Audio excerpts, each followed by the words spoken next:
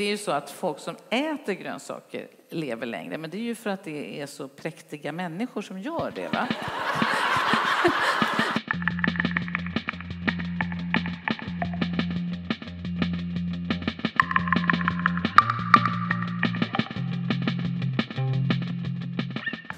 Hej och välkommen till ännu ett avsnitt av Brittas vardagsrum. Nu ska du få möta Agnes Wold. Hon är professor i bakteriologi, är knuten till Sahlgrenska i Göteborg och vi möts i en live-inspelning i Betlehemskyrkan här i stan. Det är inför en fullsatt kyrksal så gott som. Vi fick faktiskt byta lokal. Hon är kontroversiell och hon är väldigt befriande för många. Särskilt småbarnsföräldrar som är oroliga över allergier, över att man gör allting rätt. Vad gör jag? Ska jag amma? Ja, det är massa saker som hon tar upp och som hon sätter lite ord på. En småbarnspappa skickar in några frågor i förväg. Måste mitt barn äta broccoli? Vad händer om han eller hon inte gör det? Behöver jag koka napparna? Vad tar jag med mig från jobbet? Måste jag duscha när jag kommer hem för att inte dra in bakterier? Ja, det är massa frågor. En jättefin kväll och nu ska du få ta del av den. Och det här gör vi i samarbete med studieförbundet Bilda. Gå gärna in på deras hemsida bilda.nu. Där ser du vad som finns av erbjudanden. Sjunga i kör kanske. Bli kamrat till någon som är nyanländ. Gå en studiecirkel. Ja, massor. Bilda.nu. Gå in på deras hemsida. Tack att ni samarbetar med oss. Här kommer professor Agnes Wold i ett samtal inspelat i Betlehemskyrkan. Håll till godo. Då ska vi ha vårt samtal, Agnes. Du är så välkommen att säga en gång till. Nu ska jag göra en presentation av dig för att se om du känner bekväm med den.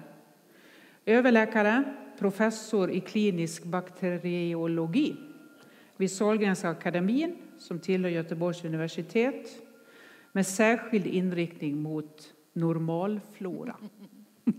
Skratta. Och så är du en av de mest aktiva twittrare som jag följer. När jag kollade i morse, då hade du 42 020 följare. Igår var det 42 009. När jag gick hemifrån hit, då var det 42 025. Det har ökat idag och det kommer säkert öka ännu mer efter den här kvällen. Det har enormt många följare. Twitter är ju då på sociala medier där man med korta meningar kan lägga in åsikter, man kan tycka, det är trådar, man kan retweeta. Ja, vad man nu gör allt. När upptäckte du Twitter?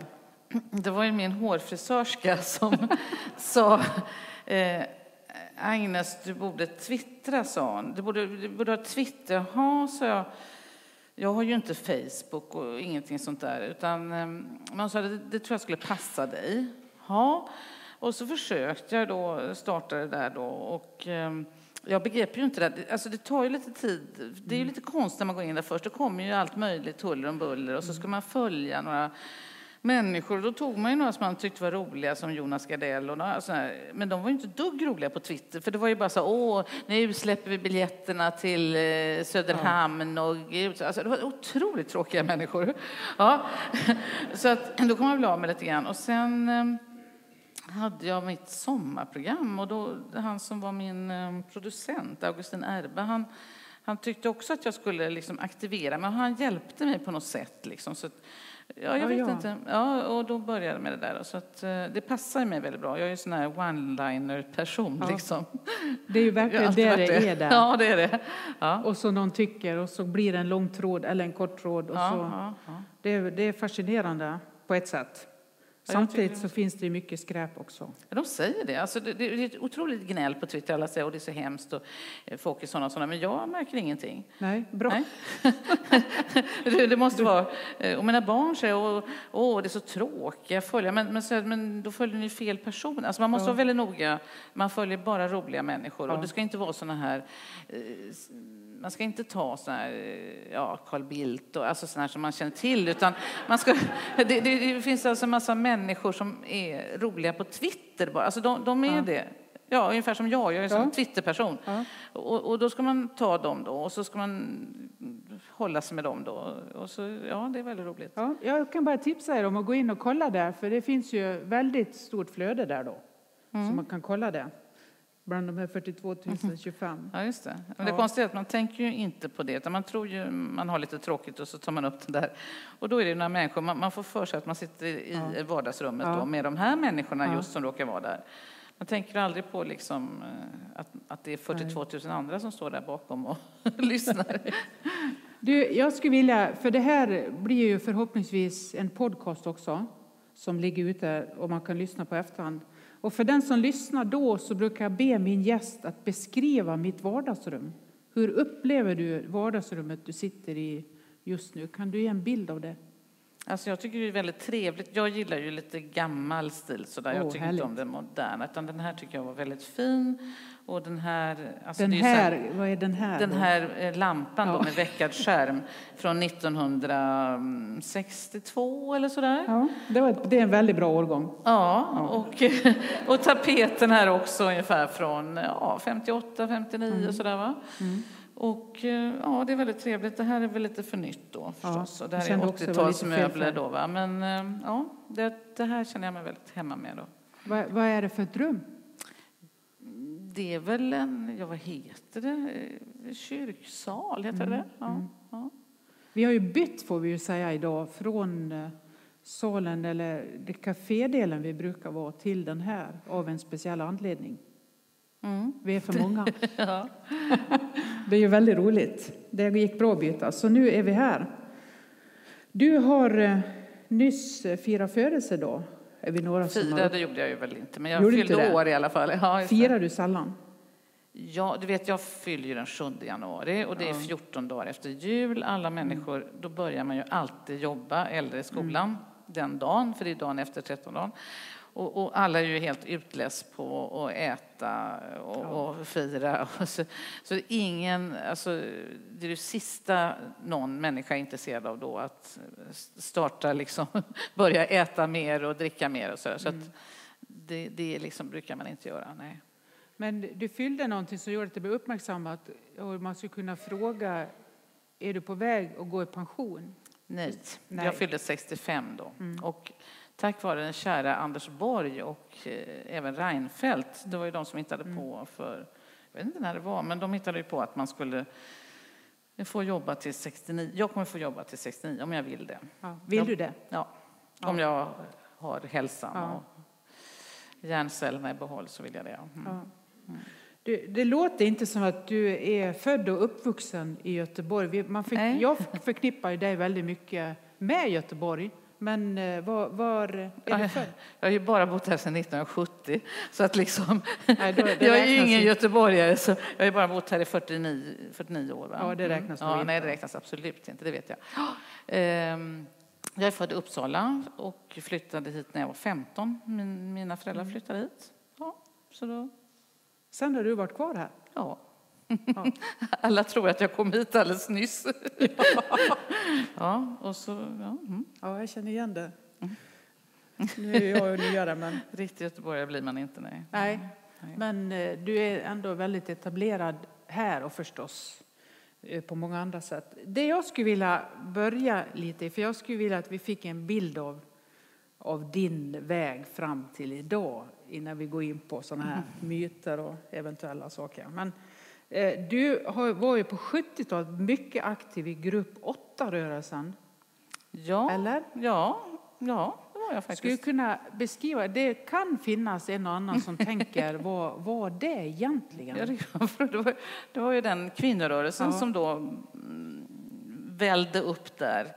Alltså jag var ju på något möte 71 där, jag gick förbi alldeles häromdagen, alltså vid Heden där, mitt emellan de här hemska 2 bilfilerna där, så ligger det något vitt hus. Ganska fint, lite sån här privatpalats, jag vet inte vad det är, men där var det i alla fall ett möte 71, tror jag var. Eller 72, ja, och dit vandrade jag iväg och där var ju alla de här, jag var ju ganska ung, jag var 17 och de här var ju kanske 25 och så här, man imponerades ju väldigt av dem då. Men vad var det du upptäckte där? Vad var det som gjorde att du gick dit? Nej, men alltså jag har väl alltid förstått att kvinnor hade det liksom, alltså jag har aldrig förstått det här med kvinnor som tror att de är jämställda tills de är 50 och så, det har jag aldrig förstått. För det förstod jag ju direkt, alltså så länge jag kan minnas att det inte var så. Det var ju bara att jämföra mammorna och papporna, hur de hade det liksom, när jag var liten. Så att papporna hade det ju mycket bättre. Och på min tid så fanns det ju hemmafruar, det fanns ju hemmadöttrar. Min mamma hade ju sån här kompisar, gamla tanter vars liv hade förötts för att deras föräldrar hade bestämt att de fick inte gifta sig, de skulle ta hand om dem och sådär. Mycket sånt fanns det kvar på något sätt när jag var liten. Ja. Jag hade gamla föräldrar och sådär, jag var sladdbarn. Och... Det var en protest i dig redan då? Alltså att du ja, alltså, ville, eller vad? Ja, det var det väl, ja. Men jag upptäckte ju inte att jag var så protestantisk förrän alldeles ganska nyligen. För att mina föräldrar var så snälla så de försökte inte uppfostra mig och på något sätt så jag märkte inte riktigt det där förrän folk verkligen försökte sätta mig på plats och så. Det tog ganska lång tid. Ja. Jag är inte riktigt förvånad. Nej. Men du, vad skulle du säga att den grupp 8-rörelsen har åstadkommit som vi har glädje av idag? Jo, men jag tycker det är så roligt för att det sitter ju en massa förgrämda gamla vänsterkarlar och klagar över att det var fel allt man gjorde och sådär. Och det var ju väldigt mycket fel man gjorde. Men kvinnorörelsen gjorde ju inget fel. Det är det som är så fantastiskt. Alltså allt man stred för, dagis, smärtlindring, förlossning, abort. Det var ju en sexualbrottsutredning, det har ju alla glömt bort, men 1975. Bara män i, där man skulle avkriminalisera allting, pedofili, våldtäkt. Alltså, den tiden var ju sån, men det slöts ju alla kvinnor i riksdagen slöts ju samman mot detta och kvinnorörelsen och så. Så fick man bort det där. Så man håller ju på med alla möjliga sådana saker och allt det står sig ju liksom idag. Det är ju, tycker jag. Jag hör ibland dig idag också i samtal säga att vi måste sluta moralisera över kvinnorna. Det är väl enormt egendomligt att man alltid moraliserar över kvinnor när 90% av allt elände ändå orsakas av män. Jag vill inte moralisera över män heller. Men alltså, till exempel så börjar man nu tjata om att äldre kvinnor, det vill säga sådana som jag, vi dricker för mycket och liksom vi dricker alkohol. Fortfarande dricker vi kanske bara hälften så mycket som män eller en tredjedel. Men jag tittar på statistik och då är det så att det är 0 kvinnor som ramlar i och drunknar från båtar när de är fulla. Det är nästan, alltså 90% av de som kör bil fulla är ju män. Jag skulle säga 100% av de som är fulla och slåss ute på stan är ju män. Så liksom, varför då? Men då har jag ju någon teori att det är så att man tänker att män, de är besvärliga och så. Och det är inte så mycket att göra åt. Men kvinnorna måste liksom kompensera för detta. Och om de slutade vara så präktiga, då skulle hela världen rämna. Det är min teori. Så det får aldrig ske. Men så tycker inte jag. För jag tycker det är väl bättre att man fördelar lite av duktigheten och olydigheten. Jag kan inte förstå varför vi ska hålla på det sättet. Jag tittar ut lite över lokalen här. Ja. När jag lyssnar på dig lite olika samtal och intervjuer, så mitt i det här att du har starka åsikter och du tycker i saker och du är inte rädd att tycka, så finns det någonting som jag tycker att jag lägger märke till, och det är att du är försiktig försiktig med att ge råd eller säga hur det är i områden som inte riktigt är dina. Alltså där det inte finns vetenskap och bevis som du känner till. Och så blir det ju att du får tycka i väldigt mycket olika saker. Och då märker jag att du liksom, ja men det här är egentligen inte mitt område. Kan det stämma? Och det ges ju alldeles för mycket råd. Och framförallt av folk som inte kan någonting. Och det har ju jag blivit lite besatt av då. Detta. Och det var ju lite grann, alltså en sån här verkligen ögonöppnare fick jag då när jag fick mitt första barn 1979.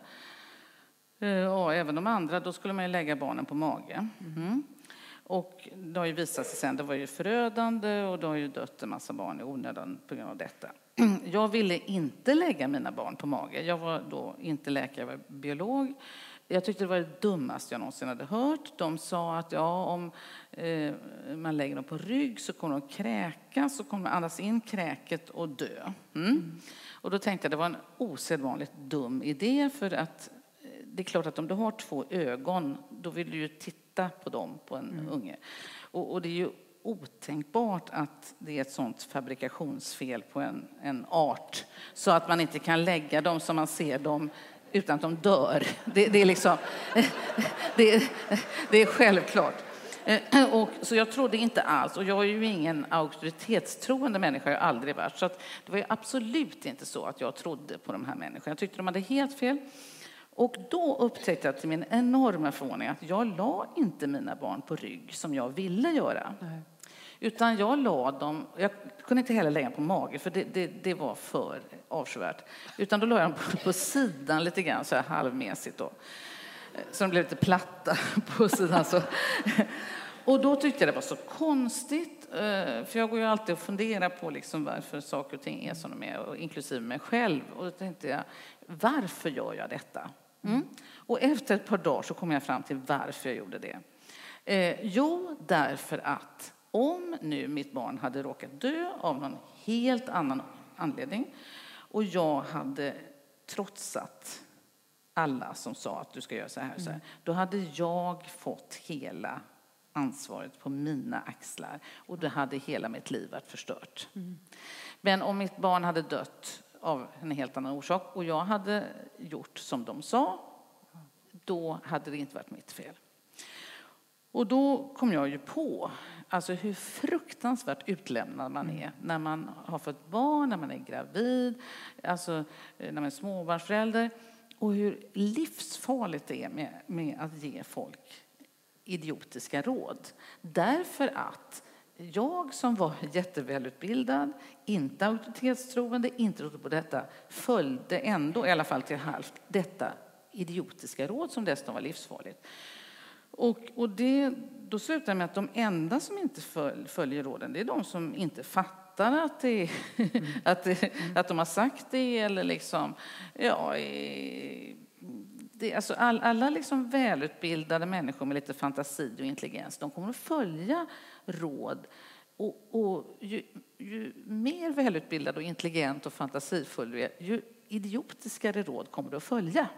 Och det är ju det som är så fruktansvärt. Oj. Ja, och så Sverige har ju världens högst utbildade population, nämligen svenska kvinnor. Det har ju aldrig i historien funnits några som har så otroligt hög utbildning. Och de följer ju då alla vanvettigare, och de blir ju vanvettigare och vanvettigare. Eller hur? Man ska äta och inte äta det, och nu ska man andas speciellt och såna här dumheter. Alltså det blir bara mer och mer sjukt. Och det är ju just därför att man har så mycket utbildning och fantasi, och allt blir så viktigt. Och då börjar man, alltså det är klart att alla människor, och de skriver ju till mig, och de vet ju att det är vanvettigt. De frågar, behöver jag andas i och så för min tarmflora? Nej, det behöver du inte. Och så vidare. Och de vet ju detta, men de är ändå så oroliga. Och speciellt orolig är du ju då när du ska föda barn eller har fött barn. Och det är ju naturligt av biologiska skäl, för du ska vara väldigt på tårna och väldigt orolig för att inte slarva bort ungen och glömma den och så. Va? Och då har detta utnyttjats av sjukvård och andra människor, och det tycker jag väldigt illa om. Det är många som tar kontakt med dig och vill, tror du det, att de vill liksom luta sig mot att du blir Ja, de har en ny auktoritet. Ja, de har sån ångest liksom. Ja. Och det känner jag igen själv. Jag hade också jättemycket ångest och var övertygad om att allt skulle gå i skogen. Alltså när man var gravid och sådär, när man hade småbarn. Och då alltså, jättemånga är det ju inte, men en del gör ju det då. Alltså de mejlar och twittrar och har sig och frågar. Och ganska ofta är det såna här grejer som är ju helt absurt. Och det är ju helt glasklart att de själva vet att det är helt absurt. Men de har fått det här, liksom den här tanken, och de kan inte släppa den då. Jag minns ju bara en sån enkel sak. För några år sedan så gav man alltid tipset när man hade gjort ett spinningpass eller gått och tränat. Så sa ju alltid den läraren, drick minst 2 liter vatten. Man kunde inte göra något mer på hela dagen, för man satt ju bara på toa. Det värsta var ju när jag och min kompis Assi på den tiden gick på Friskis och Svettis, som var ju professor i livsmedelsvetenskap och nutrition och sådär. Och då står de här 20-åriga blåsta killarna, man står och stretchar, och så börjar jag lägga ut texten, man måste dricka för att kisset får inte bli gult. Då är det för sent. Och liksom, och vi bara tittar på varandra liksom. Och man vill ju inte bråka, de är ju ändå frivilliga, de här ledarna och sådär. Och så var det någon, och så började jag mena att om man skulle var någon sån här, och man tog havregrynsgröt. Nej, det var så dumt. Om man gjorde havregrynsgröt i mikron, då försvann alla vitaminerna. Ja, det också men det gjorde ingenting, sa den här 20-åriga killen. För om man sen tog en banan till så återställdes. Och liksom, alltså, det bara väldigt djupt sån här smörja då, va? Ja. Hela tiden. Och det där med vattnet då, det var ju så hemskt, för då var det ju så, just runt 2000, då hade vi den här vattenmyten var ju som värst. Ja. Och då var det ju så hemskt, för att och jag blev ju vansinnig, för det började med min dotter, hon läste då liksom statskunskap och ekonomi, och så hon berättade, de satt ju med vattenflaskor. Jag tänkte, liksom dumma studenter då, men och så börjar jag upptäcka att de dyker upp till och med på min utbildning på medicin. Va? Så sitter de med vattenflaskor och rusar på rasten och nästan springer ner mig för att fylla på dem. Som så här antiloper vid en... Man undrar hur de vågar. Ja, och så ja, men det var ju inte... Så vad sysslar ni med? Så jag, det är ni inte kloka. Ni har ju just läst njurmedicin för Guds skull. Ni vet ju att man dricker 5 deciliter vatten så kissar man ut 5 deciliter omedelbart. Det vet ni ju. Liksom. Hur kan ni springa här? Och då bara, det visste de ju egentligen. Men liksom de blev då ändå hjärntvättade av detta. Då, och det blev ju så absurt. Och sen börjar de här dumma tonåringarna då trakassera sina morsor då. Alltså medelålders kvinnor som du och jag. Mamma, du dricker för lite. Ja. Och då skulle de här stackars mammorna dricka. Och de fick ju bara springa på muggen hela tiden. För du kan ju inte hålla dig som du kan när du är ungdom. Så de fick, hela dess arbetsdag var ju förstörd. Precis. Ja. De fick ju bara springa. Så jäkla dumt alltså. Nu måste jag få fråga. Din nyfikenhet för bakteriologi och yrkesvalet. Hur började det? Vad sa du? För det är yrkesval som blev ditt. Det är en lång historia. Alltså jag blev ju liksom extremt intresserad av människokroppen. Jag är ju naturvetare och jag gick naturvetenskapligt gymnasium. Men jag är ju liksom... Alltså jag är ju intresserad av naturen och grodor och växter och så här, men måttligt. Men det var ju då i 3:e ring som det heter då, som man läser om människokroppen. Och då blev jag helt besatt. Jag har gjort en parentes, en liten reminder där jag har skrivit så här. Bajset är brunt.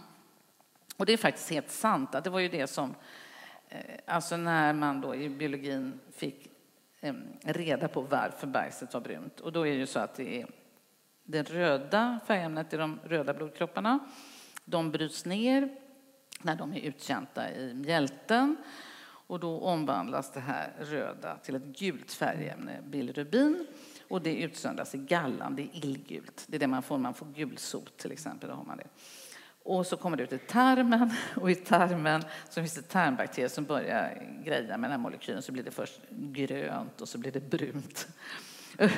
Och liksom bara, liksom. Det var det som fascinerade. Liksom, jag blev helt fascinerad. Jag tänkte, detta måste jag... Och det lustiga, det tog ju väldigt många år. Sen hamnade jag med tarmfloran då till sist. Men det var ju en lång omväg. Men alltså, på något sätt så just denna tarm fascinerar mig. Alltså, Jag funderar ett tag om du ska ha tagit en annan väg och börja väldigt tidigt, så hade väl en farfar eller morfar som var pälsjägare. Farfar, ja. Farfar. Ja. Han var ju... Jag vet inte om det var... Jag kan inte den historien. Det var farfars far som var Björn. Men han var väldigt skicklig skytt i alla fall. Han var norrman då. Vann något som heter Kongens kanne. Han åkte och sköt bara helt sådär på någon tävling. Och så var han bäst i Norge. Jag tänkte jag skulle försöka se kopplingen, men det enda jag kom på var tarmluddet. Men det just det. Ja, jag tycker mycket om päls faktiskt. Päls och det har jag ärvt av dem. Jag tänkte att jag skulle få ge dig några... jag ska ge några frågor till dig. Jag har fått en lista med frågor från en småbarnspappa. Så får du bara kort svara på det och se om någon känner igen det. Så här kan en stressad småbarnspappa fundera då. Och undrar och tänker nu när han twittrar till dig. Eller nu gör jag det till dig istället. Så här kan det låta på Twitter, tror jag, till dig då. Nappar som blivit tappade ute måste kokas innan de används igen. Fråga. Nej. Och sen har vi, det är ganska roligt, jag vet inte om du känner till det, men jag forskar ju om varför man blir allergisk. Ja. Och det har ju någonting att göra med det här renliga livsstilen och sådär. Men jag försöker ju ta reda på lite mer exakt vad det är i den här livsstilen eller vad som saknas och hur det här går till och så. Men då var det så, där hade vi en väldigt moraliserande allergiläkare. Vi hade en sån stor studie där man följde barn då och vi odlade tarmflora och skulle se om de blev allergiska. Och hon kom in och började säga, det är så förfärligt, dagens mammor. När ungen spottar ut nappen så tar de bara upp den och suger på den själv och så proppar de in den i ungen. Det är förfärligt. Och då var det en annan kollega till mig som, vi hade ju massor av frågor till de här föräldrarna och så här. Och då satte han in en fråga då i det här frågebatteriet. Vad gör ni om man tappar nappen då? Och sen flera år senare så hittade han det där och började analysera den här frågan och upptäckte att om man suger på nappen själv innan man proppar in den, då det är jätteallergiskyddande för barnen då. De fick ju 3 gånger mindre eksem och astma och allt möjligt om man gjorde så. Så antagligen så för man över munbakterier då till barnet så att den får lite snurr på sitt immunsystem då. Behöver inte koka, men gärna suga på den lite. Ja, det var bra. Jag har faktiskt till och med skrivit det. Är det allergiskyddande? Så kommer nästa. Om jag byter kläder och duschar efter jobbet kan jag vara säker på att jag inte dragit med mig någon skit från jobbet. Just det. Ja, folk är så konstiga. Jag tycker det är så väldigt konstigt just det här med den här basilskräcken vi lever med idag. Alltså, vi levde ju med en sån basilskräck för 100 år sedan. Och det var ju inte så konstigt alltså, runt 1860, 70, 80, 90. För då dog ju folk som flugor i infektionssjukdomar. Och det spreds ju liksom bakterier i vattnet och livsmedel var dåliga. Så det var ju liksom lite... Och så kom bakteriologin och man fick reda på att det fanns bakterier. Och då kan jag förstå att man blev livrädd för detta. Men idag, det finns ju inte en människa som dör av en infektion som för övrigt är frisk. Alltså, det händer ju inte. Så varför vi håller på nu? Och det har ju blivit mycket värre. Eller så, visst är det mycket värre än när vi var unga? Det var väl ingen som hade basilskräck då? Inte så jag kommer ihåg det mycket. En kompis minns jag, det var väldigt konstigt. Det var mycket konstigt, ja precis. Då var man lite eljest. Men nu är det normalt alltså. Jag vet första gången det var mycket unga killar. Det var första gången de sa att han inte tordes ta i ledstången. Det var i Stockholm på tunnelbanan. Och jag fick ju sån skrattanfall. Det var det roligaste jag har hört. Men det är ju massor nu som inte vågar hålla i... Ja, så. Ja, blir barn galna av socker? Nej. Det är också väldigt intressant den här socker... Ja, alltså det är ju obegripligt. Alltså, det är något så här man ska inte få äta normal mat längre heller. Det är också väldigt konstigt. All mat måste vara packad med vitaminer och näringsämnen. Liksom inte så att man äter vanlig mat och så kanske man tar en morot till för att liksom få i sig lite vitaminer. Utan allt. Man får inte äta någonting som inte är supernyttigt. Då kommer nästa där. Barn tar väl ingen skada av att inte äta broccoli? Nej, det tror jag inte. Lite ängslig fråga där. Nej. Hela den här grönsaksmyten, då blir de så arga, de här livsmedelsmänniskorna. Men det finns ju faktiskt inga bevis på att grönsaker är nyttigt. Det är en hypotes. Alltså, det är ju så att folk som äter grönsaker lever längre. Men det är ju för att det är så präktiga människor som gör det, va?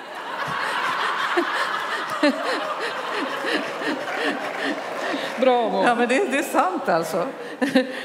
Alltså, folk som är så ordentliga, de lever längre, men man vet ju inte varför. Och det är förmodligen absolut inte för att de äter grönsaker, utan det är bara en markör. Alltså att äta grönsaker, det är en markör för att du är en präktig människa. Men det kan mycket väl vara något helt annat, att du till exempel har bra tänder eller att du tar dina mediciner och sånt där. Va? Så jag tror inte ett ögonblick att det är det här är ju en intressant då. Vitpepparkorn hjälper för att inte bli smittad av vinterkräksjukan. Ja, precis. Ja, vi har till och med en på jobbet som sa det. Alltså en virolog. Alltså, jag blev lite förbluffad liksom. Jag har faktiskt inte kollat om...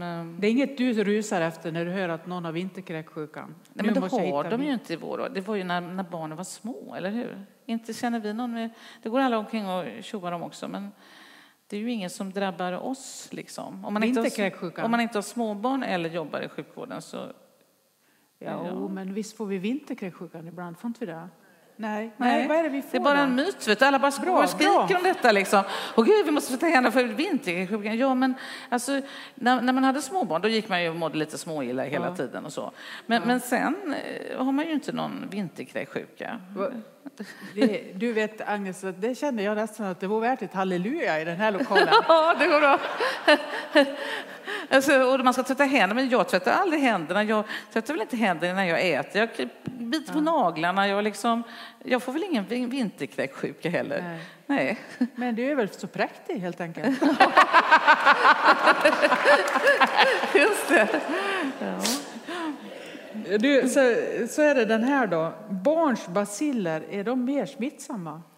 Ja, alltså inte själva baciller, men de har mycket mer baciller, barn. Så att det är visat då. Alltså ett barn som har en luftvägsinfektion är mycket mer smittsamt. De utsöndrar mycket mer virus och bakterier än vuxna då. Mm. Det är ju många mor- och farföräldrar som när de passar sina barnbarn så däckar de. Precis. Exakt. Av just det. Precis. Då stämmer det. Då är det ett ja faktiskt. Det var ju nog det enda. Ja. Och så kommer det här. Om man som förälder inte får sova tillräckligt, blir man knäpp till slut? Ja, det blir man. Men däremot så blir det inget fel på immunsystemet. Immunsystemet behöver inte sova, vitaminer, lugn, skratta, ingenting sånt. Det klarar sig alltid jättebra. Du är inte, nu lägger jag in en egen plötsligt.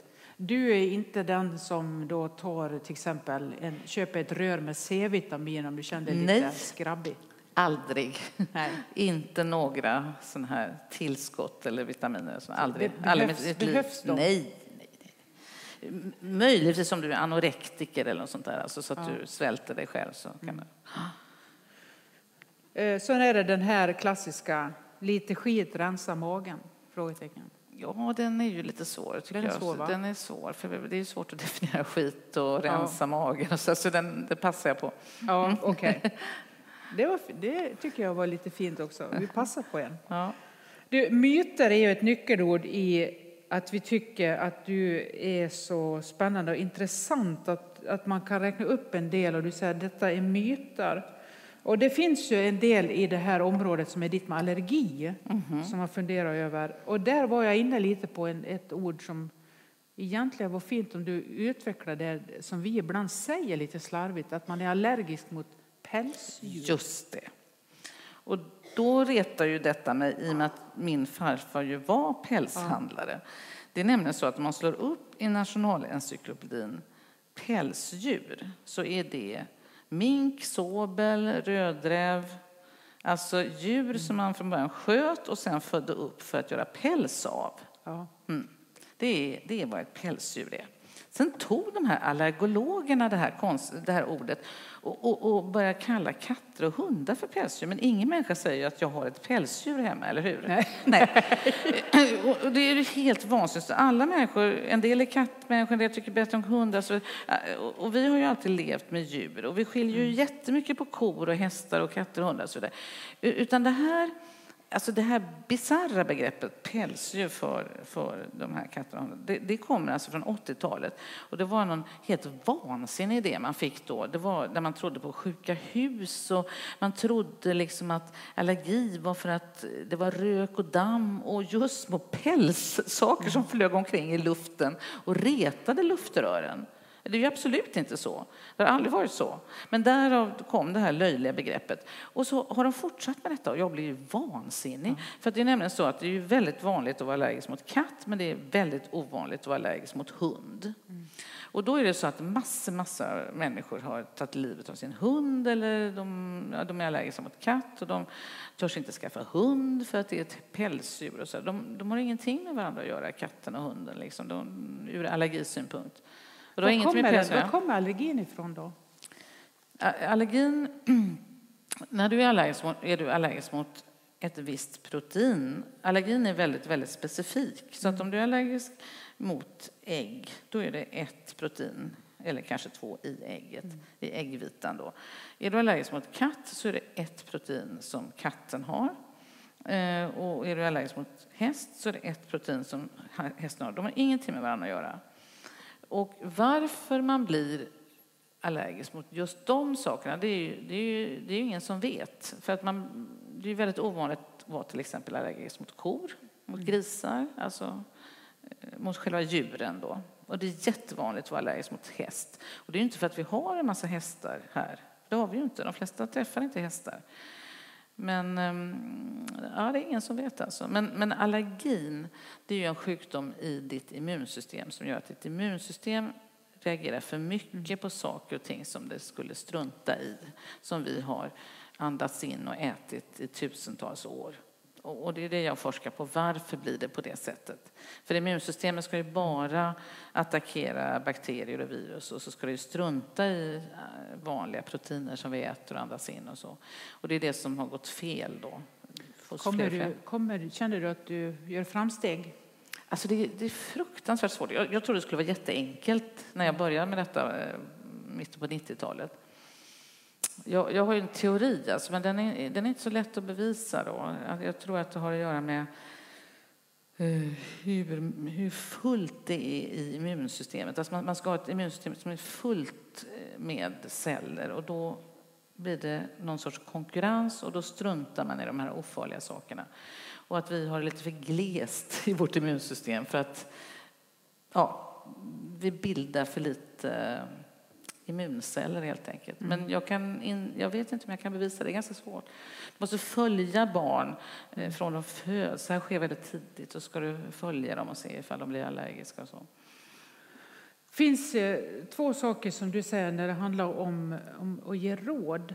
Att det måste vara verksamt och inte ha för allvarliga biverkningar. Precis. Säg något om det.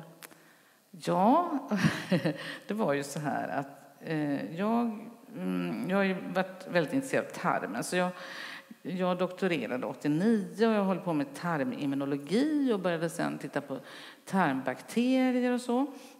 Och så var det min kompis som sa, hon tittade på barn i Pakistan, hur de fick sina tarmbakterier och jämförde med Sverige. Och då gick det mycket, mycket långsammare här i Sverige. Så att vi såg att på något sätt vi lever så rent så att man får sina tarmbakterier ganska sent. Och då var det nog hon som sa att det kanske är därför alla blir allergiska idag. Så tänkte vi, för vi får sätta upp en sån studie då. Och så skulle vi starta den här studien då och det gjorde vi. Och det var ju enormt mycket jobb och det skulle odla bajs från alla de här barnen och så. Och då kom jag ju in på allergiområdet som jag inte hade sysslat med. Och om man är forskare och börjar på ett nytt område, vad gör man då? Jo, då tar man 100 artiklar och läser in dem då och bildar sin uppfattning. Och det var ju ganska snabbt gjort. Man såg ju helt klart att allergi fanns inte på 1700-talet. Det dök upp bara på 1800-talet bland välutbildade, rika människor i storstäderna. Mest läkare. Och sen så ökade det hela tiden. Och det finns hur mycket data som helst som visar att vi som lever rikt och rent och i små familjer och inte har djur får mer allergi. Det var väldigt lätt att konstatera. Nästa sak man konstaterar är att det fanns en massa allergiråd och de var ju tvärtom. Alltså mot vetenskapen då. Så att trots att det fanns ju studier som visade att om du växer upp med djur får du mindre allergi, så sa man att man får inte ha djur och de ska tas livet. Det var ju folk som tog död på sina djur då när de fick barn, för att det hade man sagt att det var farligt att växa upp med djur. Och så började det här med att man skulle amma i evigheter och så är det en massa trams och städ och sådär. Och då började jag ju säga då att det här var ju bara trams och att amning skyddar inte mot allergi. Och då gick det några år. Jag kände ju inte den här allergivärlden så att säga. Jag forskade ju min tarmflora och allergi och sådär. Men då blev jag då inkallad till någon sorts rättegång 2003 här i Göteborg just när svenska barnallergologisektionen skulle ha sitt årsmöte. Och då skulle jag så att säga ställas till svars för att jag hade sagt att amning skyddar inte mot allergi, vilket du inte gör. Och det var uppe på Artisten där och det var en hel dag. Ja, det blev ett då. Och jag var väldigt nervös för att på den tiden fanns det en hel organisation av något som heter allergikonsulenter. Det fanns i alla kommuner, kanske 250 människor som var anställda och delade ut felaktiga råd och satt där i sina små grupper och de var ute och inspekterade på skolan och städat och hitan och ditan. Och då sa min kompis Agnes, tänk på vad du säger nu för att nu kommer alla de här och du tar ifrån dem jobbet. Du får inte försöka skoja till det och sådär och tänk på det här. Och, jag sov ju inte en blund på hela natten. Utan jag skulle göra världens tråkigaste föredrag då. Och då tog jag de här råden man hade och så det var ju på den här tiden man hade overheads. Och så gjorde jag overheads. Och så började jag med att säga när man ger ett råd så måste det för det första vara effektivt. Det vill säga att om man följer det så ska man få, så ska det gå bättre. Och för det andra så ska biverkningarna vara acceptabla. Och så sa jag att man pratade mycket om biverkningar med medicin, men man har ju lika mycket biverkningar av råd. Och så började jag räkna upp vilka biverkningar råd har. För de som följer rådet och de som inte följer rådet. Alltså om man inte följer rådet och barnet råkar bli allergiskt av en helt annan orsak, då har man ju fått hela skulden och så vidare. Och jag märkte hur det blev tystare och tystare i hela den här salen. Och det var som, det var lite så, skarpt läge där då. Och sen blev det blev ett stort tumult helt enkelt. Det blev ett liv utan dess like och det blev panel och de skulle försöka. Tanken var ju att jag skulle visas upp som en galen människa och man skulle säga att det här behöver ni inte bry er om och skulle man gå hem och fortsätta som vanligt. Men det blev ju inte så. Så att på slutet av dagen så blev det en omröstning om man skulle ha kvar de här råden eller inte. Och så. Ja. Och då gick jag hem och så tänkte jag, nu kommer de här som alltid att retirera från råden, alltså barnläkarna. Och så låter man de här damerna som sitter på BVC och MVC fortsätta att tjata det här. Det är ju så det går till. Och så kan de hålla på i 20 år till. Och så säger barnläkarna, men vi säger inte det här längre. Så tänkte jag, nej, så ska det inte vara. Utan då tänkte jag, nu skriver vi en debattartikel om detta så att alla får reda på detta. Och då lanserade jag detta med biverkningar av råd. Och det var faktiskt ingen som hade tänkt på det innan. Det hade aldrig varit uppe. Man tänkte så att råd är ju inte så farligt. Men det är jättefarligt. Och det vet vi ju från det här rådet när man sa att man skulle lägga barnen på magen. För det dog ju 1000 barn i Sverige på kanske 20 år. Och hade man gett ut en medicin som hade dödat 1000 barn. Herregud, det skulle ju suttit folk i fängelse. Det hade ju varit enorma rättegångar. Men det här rådet är ju bara... Så alltså man har ingen respekt för det. Och ändå älskar man att dela ut råd. Fast man tar inte ansvar. Och säger man, ja, folk får ju bestämma själva. Och så, nej, alltså ger du ett råd. Om jag säger att du ska inte röka, då vill jag ju att folk ska följa det. Man kan inte ge ett råd och så tycka att ni får följa lite grann. Du har även sagt det här att du bekämpar alla ovetenskapliga råd och kallar det ibland för rymdskrot. Ja, just det. Att man skickar upp det men ingen tar ansvar för att plocka ner dem. Nej, precis. Och om vi tar det här amning skyddar mot allergirådet. Till saken har att den institution jag jobbar hos en professor som heter Lars-Åke Hansson, Nenna Hansson. Han var bröstmjölkens riddare. Och då var det han som hade liksom gått i storms då på 70-talet när man tyckte att man skulle inte amma så mycket och vi hade den här flaskdöden i u-länderna och så vidare. Så vi höll ju på med bröstmjölk dagarna ända liksom, och gjorde experiment på bröstmjölk och skrev artiklar om bröstmjölk. Så det är klart att jag visste att bröstmjölk var ju jättebra i en massa synvinklar, men det hade ju absolut ingen effekt mot allergi. Det visste ju jag. Jag var ju på bröstmjölksinstitutionen framför alla. Jag kunde ju min bröstmjölk utan och innan, framförallt dess immunologi. Och då när det började dyka upp en massa dravel om att den skulle skydda mot allergi så att det gör den ju naturligtvis inte. Men då hade man bara hittat på det liksom helt enkelt. Och det var då på 80-talet när allergierna ökade och man tyckte att vad ska vi göra? Vad ska vi göra? Ingen visste ju vad man skulle göra. Och då kunde man bara lika bra säga då att vi kan amma lite mer, för det är ju alltid bra. Ja, så det var så det gick till. Och jag hittade ju då, när jag skulle ha mitt sommarprogram, då tog jag fram lite såna här arkivkartonger och hittade grejer. Och då såg jag att det var 2001 som jag sa detta första gången i Aftonbladet, att rubriken var: det är inte ditt fel mamma och ditt barn blir allergiskt. Och det handlar just om att amning inte skyddar mot allergi. Men alltså bara för något år sedan så såg jag i Uppsala någon amningsbrigad som var ute där och började snacka en massa bullshit om att det skyddar mot allergi och så. Va? Så att, då har jag ändå hållit på i 18 år och tjatat om detta. Va? Så det tar så otroligt lång tid att få bort. Fick du mycket reaktioner när du typiskt i det här sommaren när du sa detta? Var det många som hörde av sig? Ja, jag vet inte, men jag pratar väl inte det i sommar. Det kanske inte var... Nej, tror jag inte. Nej, men alltså, det har ju varit ett liv. Alltså, när jag började och säga att amning inte skyddar mot...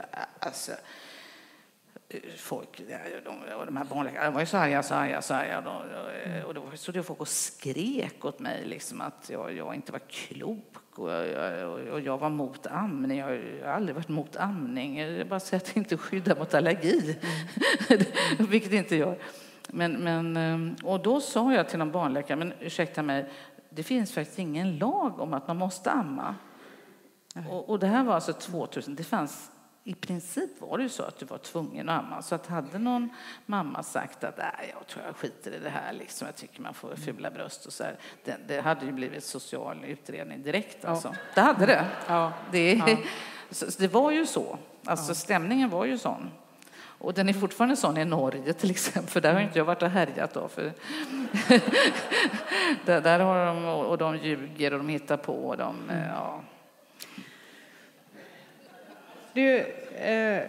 jag funderar lite, all forskning, vad den har gjort genom århundradena. Jag vet att du har ibland haft en bild av, tänk den kvinnan som gick ner, kände igen det här, till havet, satt sig där, som inte liksom för väldigt många år sedan och inte hade de här hälsoråden, utan hon liksom levde för miljoner år sedan på sitt sunda sätt, så som hon kunde.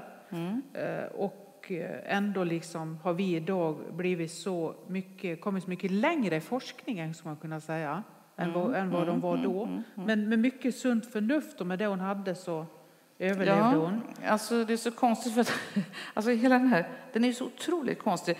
Alla vet ju att spädbarn behöver inte tänka på hur mycket de dricker. behöver inte tänka på att de andas djupt eller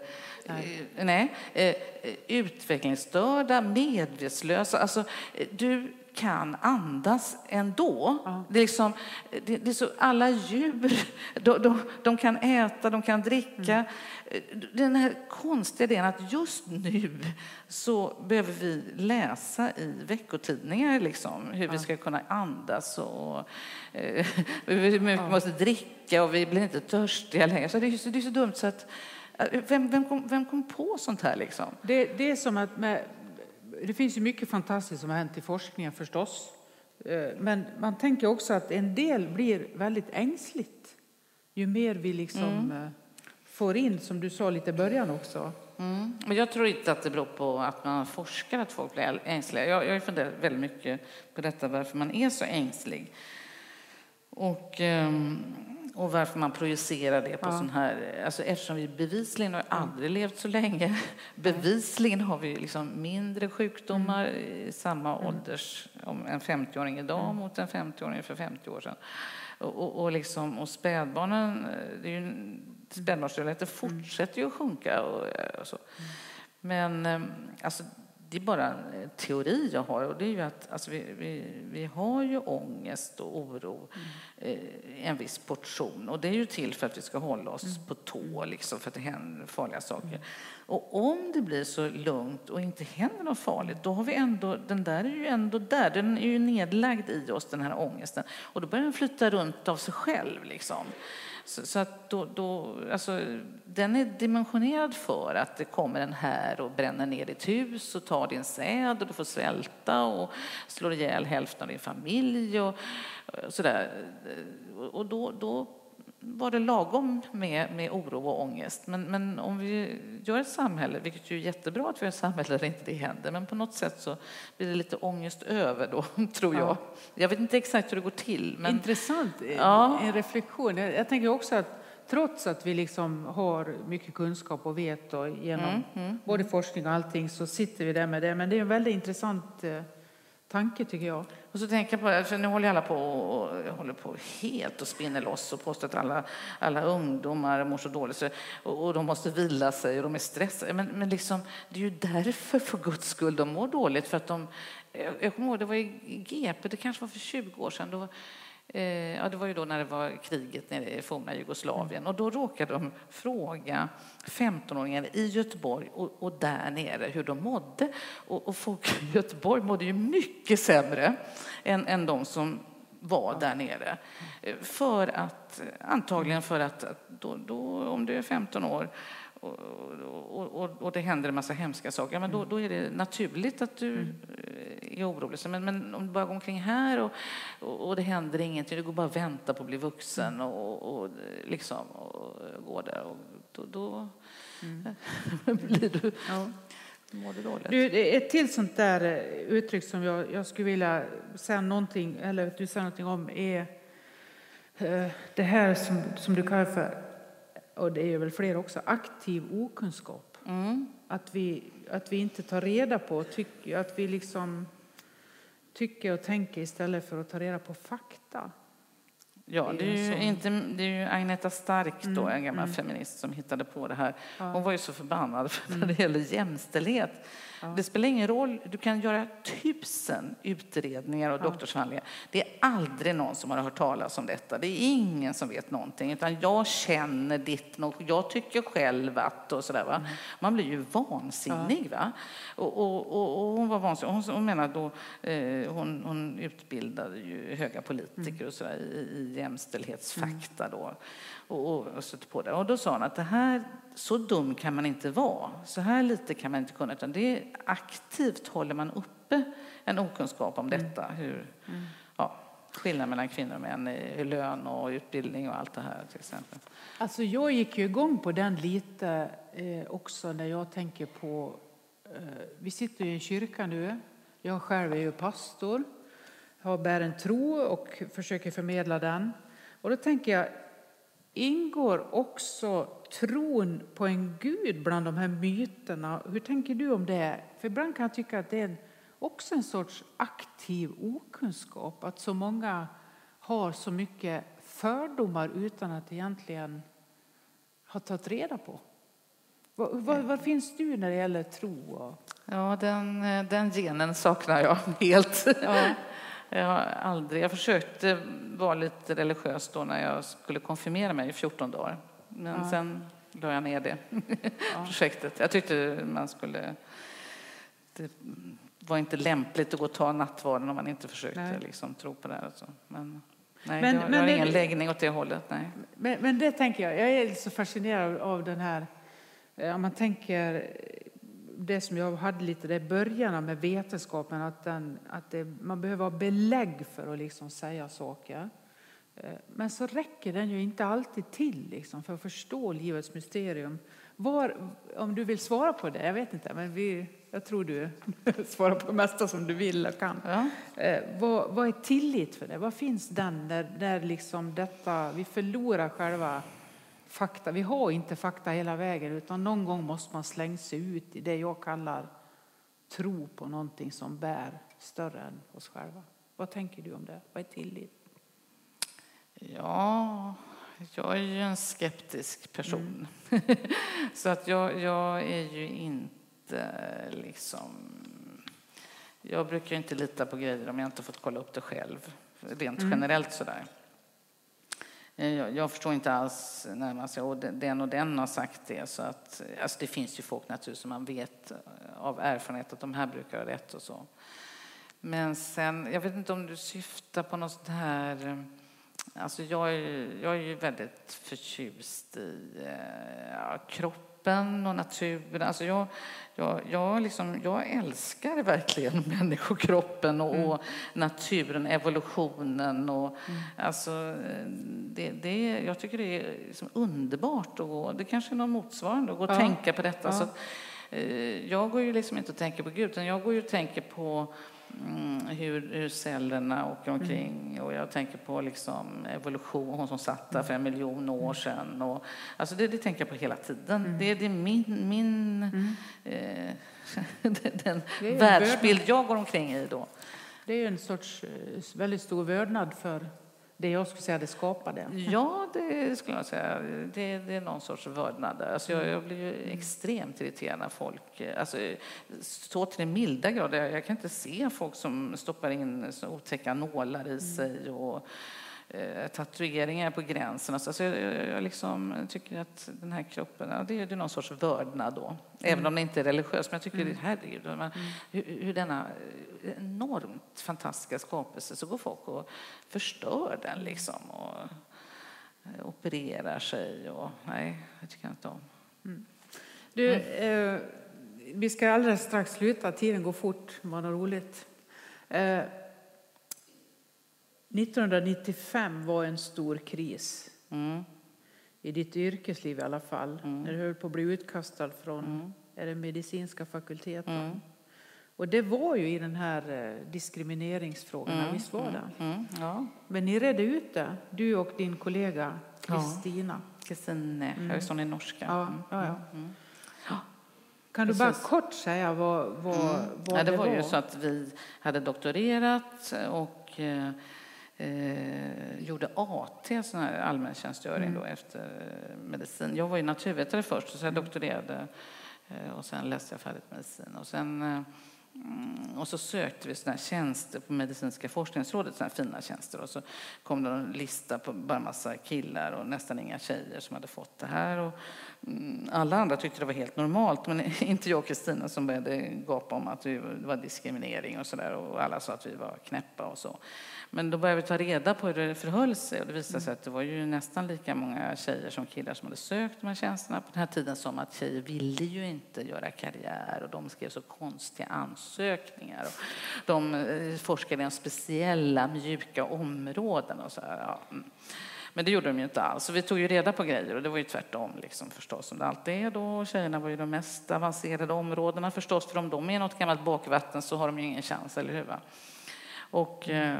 Och sen så blev vi mer och mer förbannade. Och så gick vi till biomedicinska biblioteket och grävde fram deras artiklar. Det var ju ganska svårt på den tiden. Det var inte så datoriserat.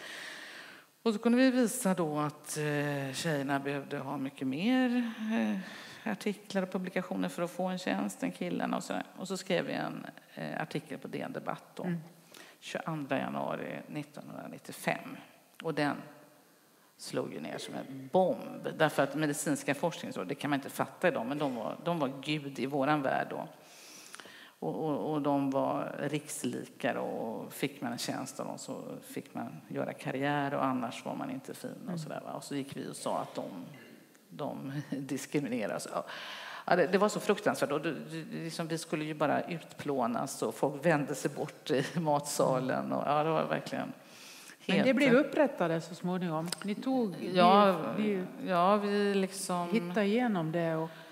Ja, det var ju Carl Tham som var utbildningsminister då, så vi skrev ett fax till honom. Det var ju fax på den tiden. Och det var en lång historia. Och vi fick faktiskt 50 000 kronor av honom, så vi kunde liksom göra en studie på det här. Och det som var roligt var också att det här blev en himla story i tidningarna. För att det var nämligen så att det hände ingenting i svensk politik under våren 95. Det var helt stilt. Jag vet inte varför. Det fanns absolut inget som hände. Så det här blev någon grej. Och det var någon på GP som började skriva och hetsa mot medicinska forskningen så att de skulle avgå. Och så här. Ja, och sen började så begärde vi ut de här dokumenten, och då sprang de och gömde dem i källaren. Och det var ju en enorm story. Och så hela svenska folket följde med liksom här. Så att de blev ju liksom ökända ungefär. Och då blev de bara ännu argare på oss förstås då. Och sen så småningom så...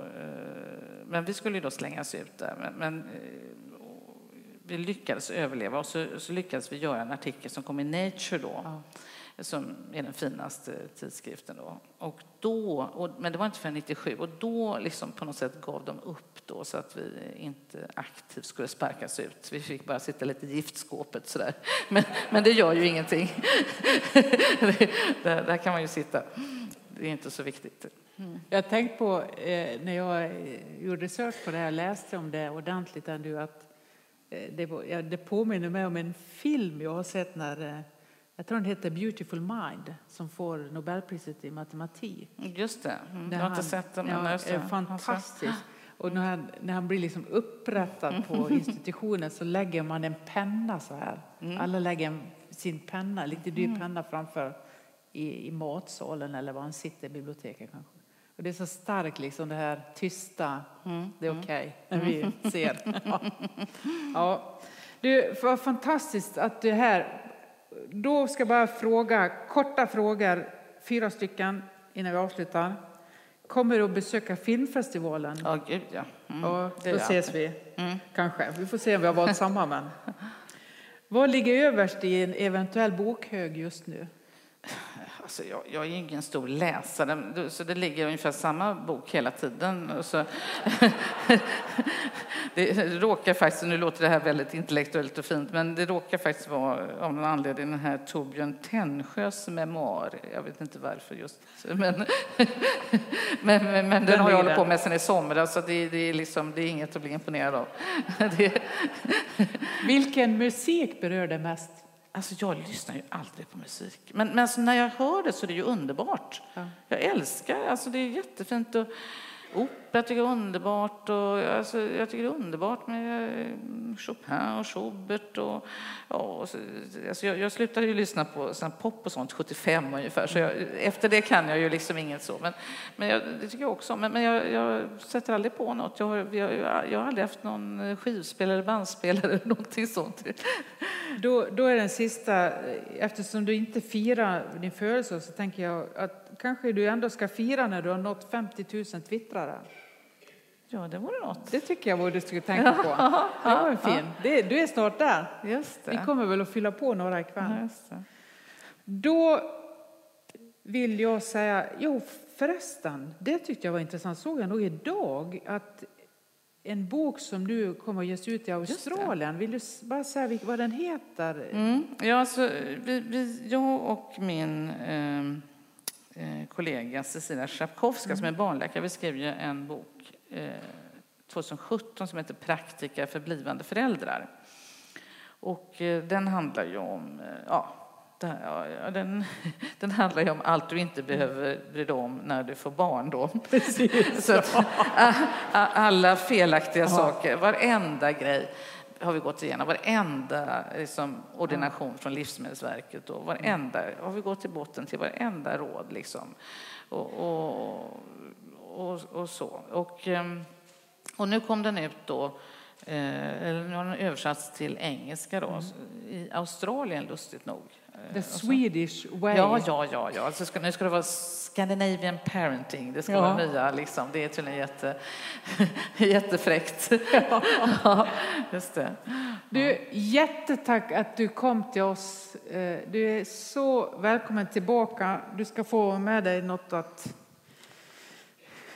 Jag har det här bakom sig. Lite choklad. Vad bra. Det brukar vara... Ja, tack. Tack att du kom. Tack.